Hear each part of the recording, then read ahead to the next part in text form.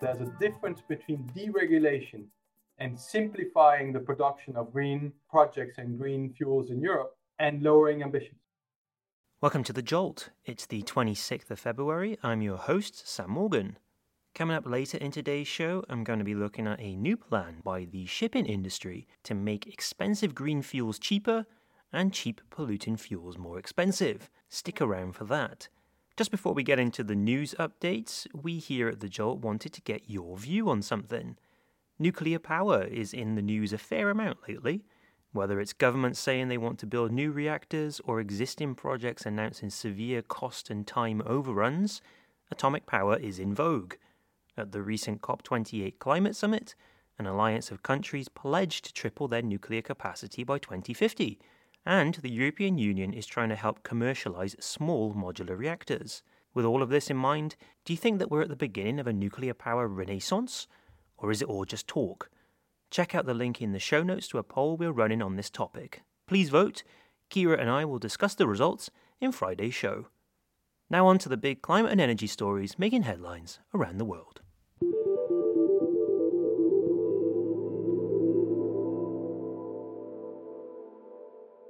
Qatar has announced plans to massively increase its production of liquefied natural gas. The discovery of new gas reserves means that output will increase by nearly 85% by the end of the decade, according to the Financial Times. Oil and gas giant Shell forecasts that LNG appetites will double by 2040, as growth in Asia in particular is set to drive demand.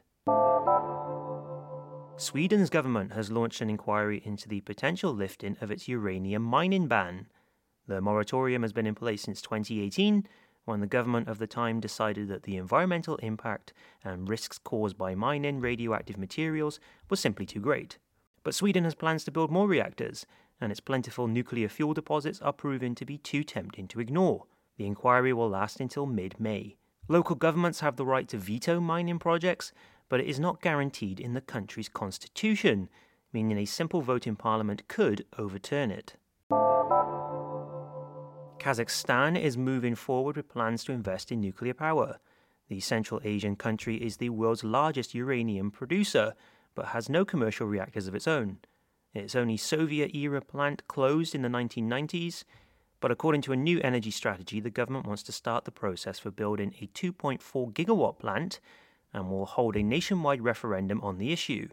Kazakhstan returned more than 1,000 nuclear warheads to Russia after declaring independence in 1991 and has played a leading role in non-proliferation efforts ever since. It's an emotional subject for the country. The Soviet Union used Kazakhstan for nuclear weapons testing, ignoring most environmental and human health protocols. The fallout of the tests are still felt by hundreds of communities. In Belgium, the collapse of an electric vehicle charging firm has left hundreds of motorists frustrated. Powerdale went bankrupt last year, and customers are now feeling the pinch after an official app needed to charge vehicles went offline. 50,000 of Powerdale's chargers do not have physical controls like buttons or a menu interface, and everything has to be done through the app, the Brussels Times reports, and other charging apps are incompatible. For more on these nitty-gritty data issues associated with EVs, tune into the Policy Dispatch next week, when we'll be learning more about interoperability. Stormy weather pushed wind generation up to mighty levels last week, and it also sped up plane journeys. A powerful jet stream above the Atlantic caused a New York-Lisbon flight to reach more than 1,300 kilometers an hour. That's about 420 kilometers an hour faster than the average speed for that flight. Top Gun eat your heart out. Check out this BBC report in the show notes about how climate change is likely to make flight times shorter. And in Wales, the last train carrying coal made its final journey along a line that has been used for more than a century to transport the fuel. The Rhymney Valley is one of the main arteries linking Wales's coal mining areas with ports on the south coast. Mine closures and a collapse of demand caused largely by cheaper imports mean the final chapter has now been written in this particular story. Coal mining is synonymous with Wales, and although a final shipment is cause for celebration from a climate point of view, the symbolism of this final train journey and how it represents thousands of jobs that have been lost over the years, and the communities impacted by that also cannot be ignored. Check the show notes for a link to the pictures. That's it for your news updates today. More tomorrow. Now it's time to get into the story of the moment.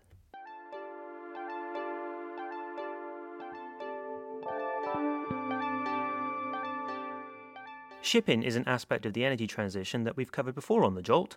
Developments are coming in thick and fast in 2024, as the sector looks to change course and set sail for greener waters. A meeting of the International Maritime Organization's Environment Protection Committee in March is focusing mines, and the World Shipping Council, the sector's leading industry association, has just published a new plan that aims to decarbonize shipping at a quicker pace. Alternative green fuels are too expensive and are in short supply. Carbon pricing has only just kicked off in Europe and will take time to bite. So what can be done to close the price gap? Let's find out.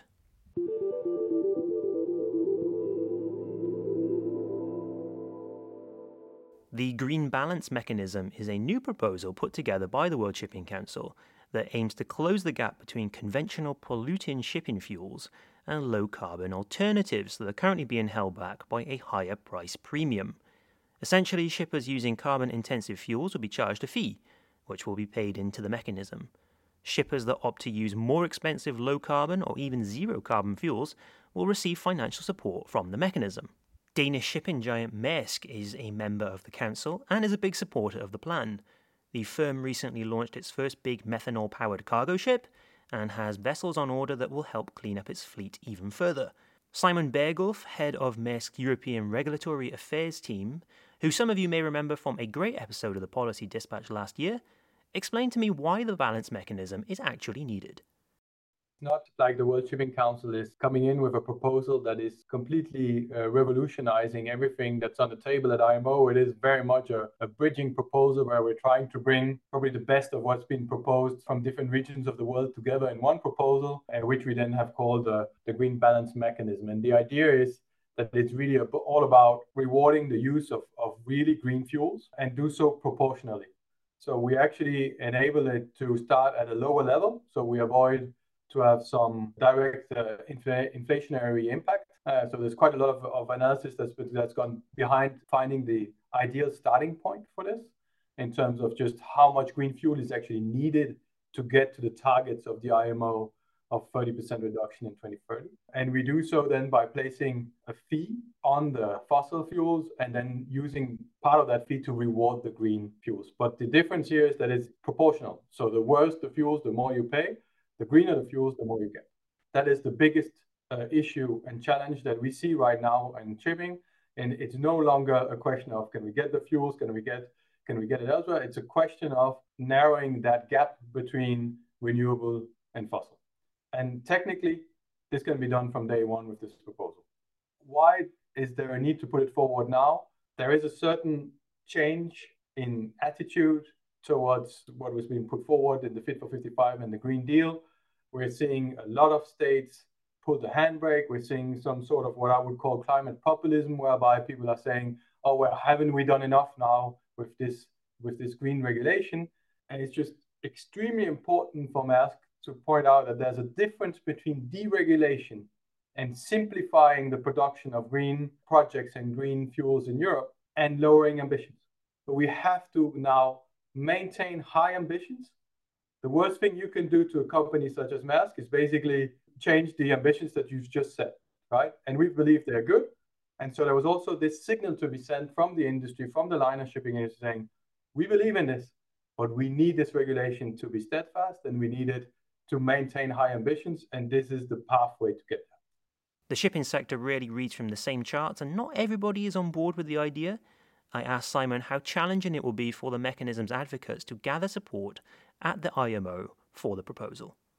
So I think we're relatively realistic in the sense that we know that there's going to be maybe 30 different proposals on the table at IMO here in mid-March. And it's rather unlikely that one is going to come out the victor of all those proposals. So we also understand that the Green Balance Mechanism will be our input to it. What the hope is that the elements that we have in there are going to serve as a basis for the final outcome. There's never been a time where more progress to do this at IMO than now. So we have now the IMO's commitment to delivering these midterm measures within a year and a half. And so we really can't afford not to push as much as we can to having a market-based measure. And we really need to focus on closing that gap now, because what I would hate to be is in a year and a half looking back and thinking, I should have done this or we should have done that, and then we have had a bigger chance of getting this adopted. So we have to fight. We have to fight very hard. We have to fight the member states that do not want progress. We have to fight the member states that are worried about the inflationary impact of such measures. We even have to fight parts of stakeholders that believe that there's never going to be a pricing mechanism and we should focus on something else. The momentum is there, so we really need to push that through for the next meeting. For some, the idea for a balance mechanism is flawed and will not achieve the decarbonisation goals that it's meant to. Tristan Smith, a reader in Energy and Shipping at University College London, told me why he is not a fan.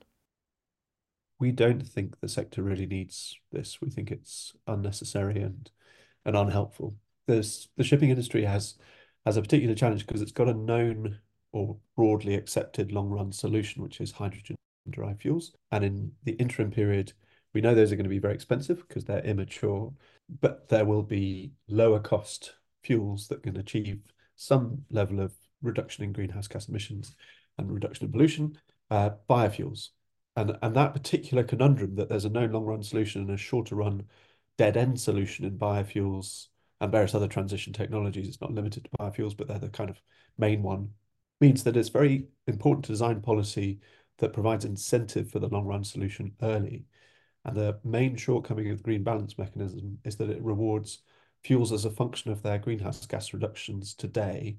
And that means that on top of the fact that there's already a competitive advantage of biofuel, the mechanism will primarily fund and potentially uniquely fund the biofuel solutions, which are dead-end solutions, rather than what we really need, which is a policy that can stimulate the early use of the hydrogen-derived fuels, not in large volume, just in a sufficient volume of use to begin with, and then a gradual scaling up of that and managing the gradual scaling up over the 15 years so that by 2040, we can expect to see the very large volumes that we'll need.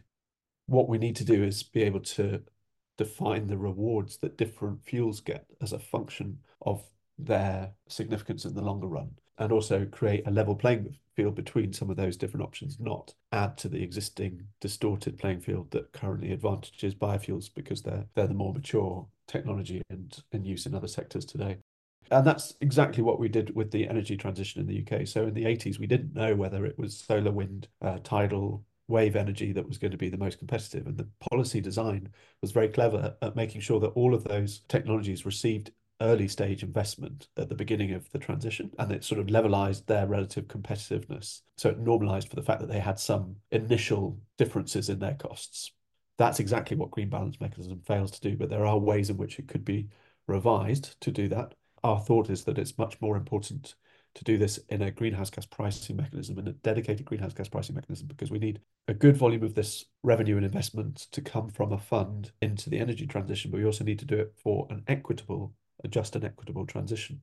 That means actually targeting the investment in lower income countries to help to balance out some of the inequity that exists today, and is why a lot of renewables are not being used in Africa, even though there's an apparently obvious business case. We also need to make sure that countries that are disadvantaged by the cost of decarbonisation that impacts trade are also given some support as we go through the transition. And again, green balance mechanism fails to do that because it's equity naive or equity agnostic, if you like. It doesn't provide any mechanism for channeling revenues from a pricing mechanism exactly where they're most targeted and most needed. So it'll be an expensive and ineffective tool for the objective of a just and equitable energy transition. What are your thoughts on this topic? Should regulators implement a price balancing mechanism like this? Let us know down in the contributions section.